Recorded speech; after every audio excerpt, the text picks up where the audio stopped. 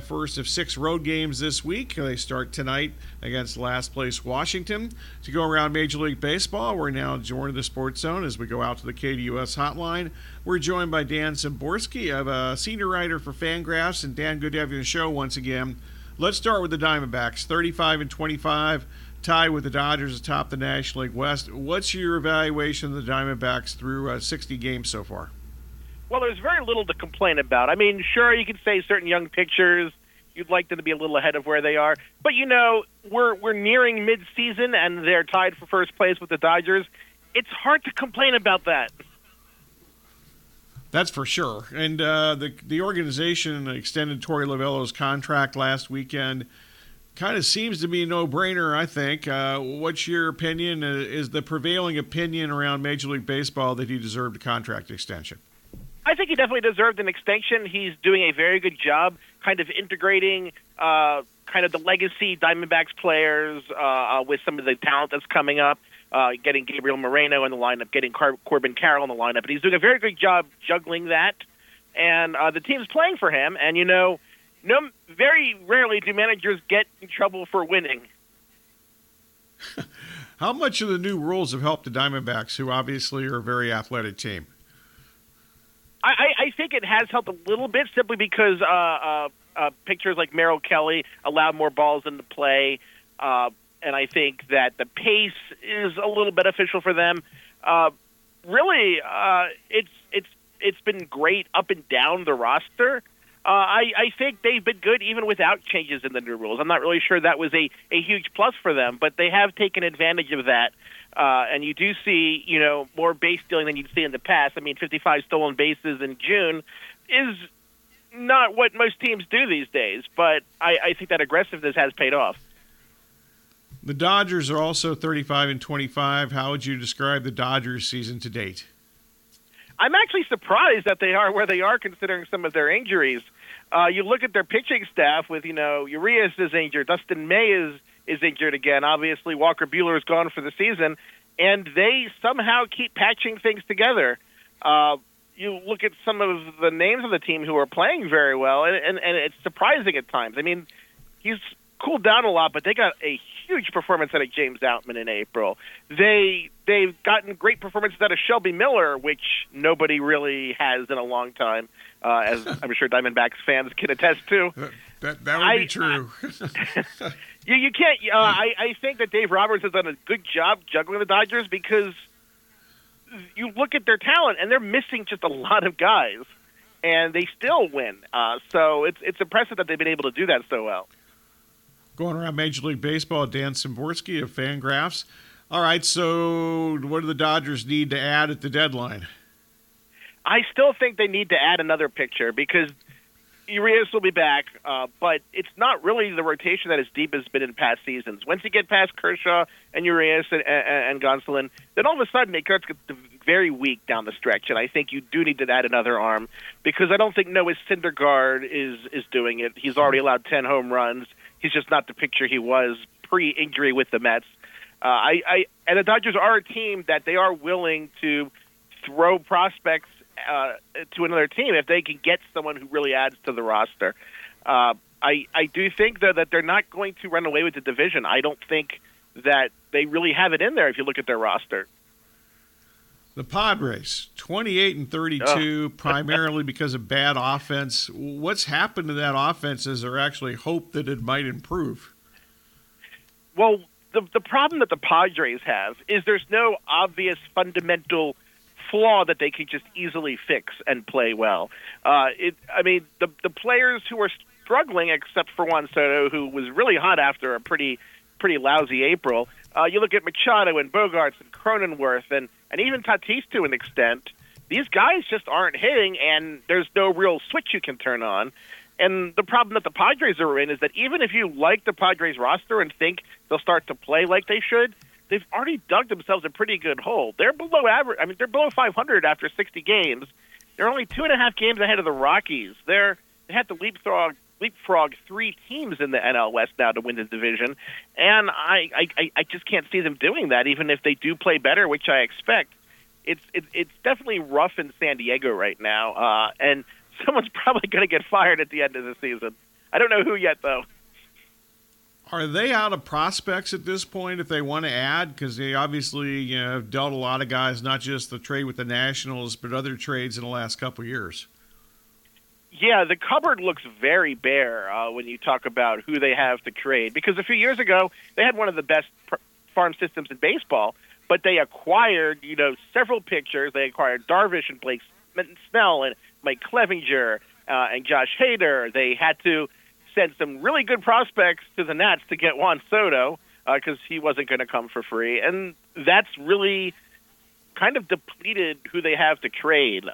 They're a team that has a window that's starting to close because they're probably near the limits of where they're actually going to spend. I don't think they're going to challenge the Mets and spend $350 million next offseason. But there's also not a lot coming up from the minors, and Juan Soto is not extended past next season. It's got to be very disappointing for Padres fans because this is kind of where they should be at their peak, and they're not. And it's a frustrating thing to have to watch. You mentioned the Mets. The Braves and the Mets begin a 3-game series tonight in Atlanta. Let me start with the Braves here. How long can they stay above water with their current ailing starting rotation? I think they have a decent chance to do that simply because I think Schuster will pitch better than he has so far. His command has been an issue. I'm still hopeful that Soroka will turn it around a little bit after a little more time in the minors. I do think that if the Braves start to feel the heat from the Marlins, who are the closer team right now, I do think that they will make a trade for short-term pitching because losing Max Fried and Kyle Wright is a pretty big deal. And even if they have a cushion, they don't want to necessarily have to count on that because to get to the end of the season, if you don't have your pitchers back, there's not much you can do at that point. You mentioned, Mike Soroka got sent back to the minor leagues yesterday after just 2 starts. The second of those here against the Diamondbacks over the weekend. Were you surprised they sent him back down? I wasn't. His command looked really off in both of his starts. And where the Braves are in the standings, they don't have a lot of time to let him work things out at the major league level. If they were, say, the Royals or the Nationals, they'd be in a better situation where they could do that. But when you're in first place and you're kind of feeling the heat from the teams behind you, you don't have a lot of rope you can give players. The Mets, they got swept at home last weekend by the Blue Jays. The Mets now 30-30. Is this just maybe a 500 team all season? I think they're better than 500, but a lot of it's going to depend on what they can get from their starting pitching. When it comes down to it, their roster is predicated on Max Scherzer and Justin Verlander pitching very, very well.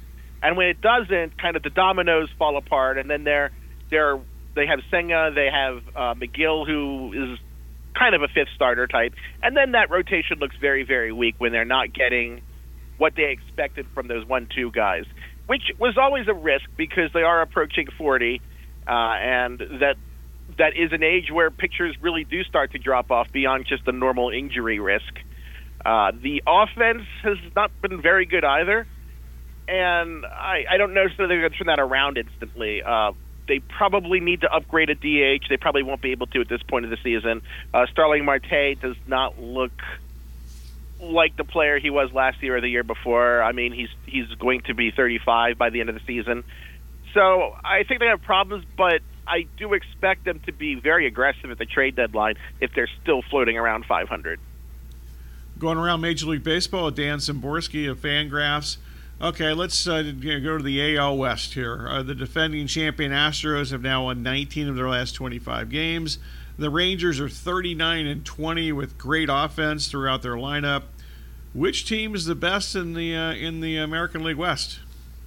I think if you started the race from day one, the Astros have the better roster. But I think the Rangers, that 3.5 game edge, is pretty significant when you're talking more than a third of the season. They do have, they got that lead in the foot race, and I don't think the offense is going to drop off that badly because they kind of have most of the roster healthy now. They have Semien and Seager. kind of at their peaks, both having tremendous seasons. Nate Lowe has been terrific. I think that they are pretty pleased that these big payoffs they made a few years ago before the team was ready to contend that are really working out for them. And when you add Josh Young, Jonah Heim, kind of having breakout offensive seasons, it's a very dangerous offense. And I'm a little surprised about this one when you talk where they were even a year ago. Okay, not to sound like a dumb question here, but here's a dumb question. How much has Bruce Bochy made a big difference here? I think that sometimes a team in that position where they're kind of struggling, underperforming, I think the veteran manager does tend to do a good job in that case. Bochy has experience with teams like that in San Francisco. I think that he was probably the right manager for the job at this time. There are a lot of managers who I think are good for particular types of teams and not so good for other types. For example, I don't think Bochy would be as good as the Royals manager simply because the task of a team in the middle of a painful rebuild is different than a team trying to go into win now mode, which I think is what he is better suited for. Okay, so the first place Rangers beat the last place Cardinals last night. Which is most likely to happen? The Rangers finish first or the Cardinals finish last? I think that the Rangers winning first is significantly more likely. The Cardinals, they do have some significant problems, especially when you look at their rotation. But I think by the end of the season, they'll probably be ahead of the Reds, maybe the Cubs. And even though the Pirates currently had that half-game lead, it's still kind of a thin franchise that has had a lot of good fortune in their outfield offense this year. The Cardinals have probably dug themselves too deep a hole to be serious division contenders, but I think it'll look less pathetic, let's just say, by the end of the year. I like the way you phrase that. Okay, back to the Astros. They knocked out the struggling Alex Manoah in the first inning last night. What has happened to Manoah, who was a Cy Young finalist last season, and must the Jays send Manoah back to AAA? I generally hate sending a player to AAA, but his command has just been all over the place this year. He's going to, at the rate he is, he's going to have more walks allowed by the All-Star break than the entire 2022 season. And the problem when you have a pitcher with a sudden change in walk rate or strikeout rate, when like someone hits 350 for a month, that batting average is a volatile number, and you have those kinds of variations. But walk rate and strikeout rate, changes good or bad to those numbers, tend to become stable very quickly. So the fact that he is walking so many guys, even more than the home runs allowed, is a huge problem because very few pitchers are going to be successful walking 6 or 7 batters a game, especially today, because batters will take walks. It's not 1965. That would be true. I'm aware of that every day. It's not the 1965 anymore. All right, the trade deadline less than at the end of next month. Is it tougher to be a GM because of the looks like there's more buyers and sellers here? And is it more difficult judging minor league talent because they have a different ball in some leagues and different rules in other leagues? Yeah, the tacky ball with the additional grip has really made offense kind of weird in Double-A. You look at where they've been using the ball, and offense is super down. So there's that risk of underrating offensive prospects and overrating pitching ones, which you do have to take into consideration. But I think GMs are kind of used to this because there have been a lot of questions about ball variation at the majors and minors the last few years. So there's certainly a risk. I would much rather be a seller than a buyer this year because there really aren't that many teams that I would call, super teams.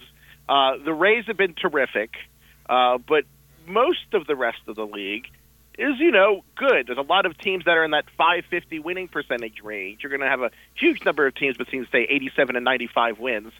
And there are comparatively few teams that are completely hopeless. I'd probably only put maybe 4 teams as really, really unlikely to make the playoffs, in the Nats, the Royals, the A's, and the Rockies. And other than that, I think pretty much every other team has a scenario to make the playoffs. And in that situation, you'd rather be one of the 4 sellers than the 26 buyers. Yeah, no doubt about that. Okay, so we're like 2 months into the new rules, a little more than 2 months into the new rules. What do you like, and what do you maybe want to see modified? I do like the pace of play adjustments. I tend to be, historically a little bit old school and fuddy-duddy about changes because I hate changing something I love to something different. But I've grown to like the pitch clock. I like that there's a little time pressure in baseball, kind of like there is in other sports. And I do think it has helped kind of the perception of the pace of the speed of these games. I mean, knocking off a half hour is a pretty big deal in and of itself, and it's not knocking off time of actual baseball things happening. It's kind of eliminated a lot of dead time where not a lot happens.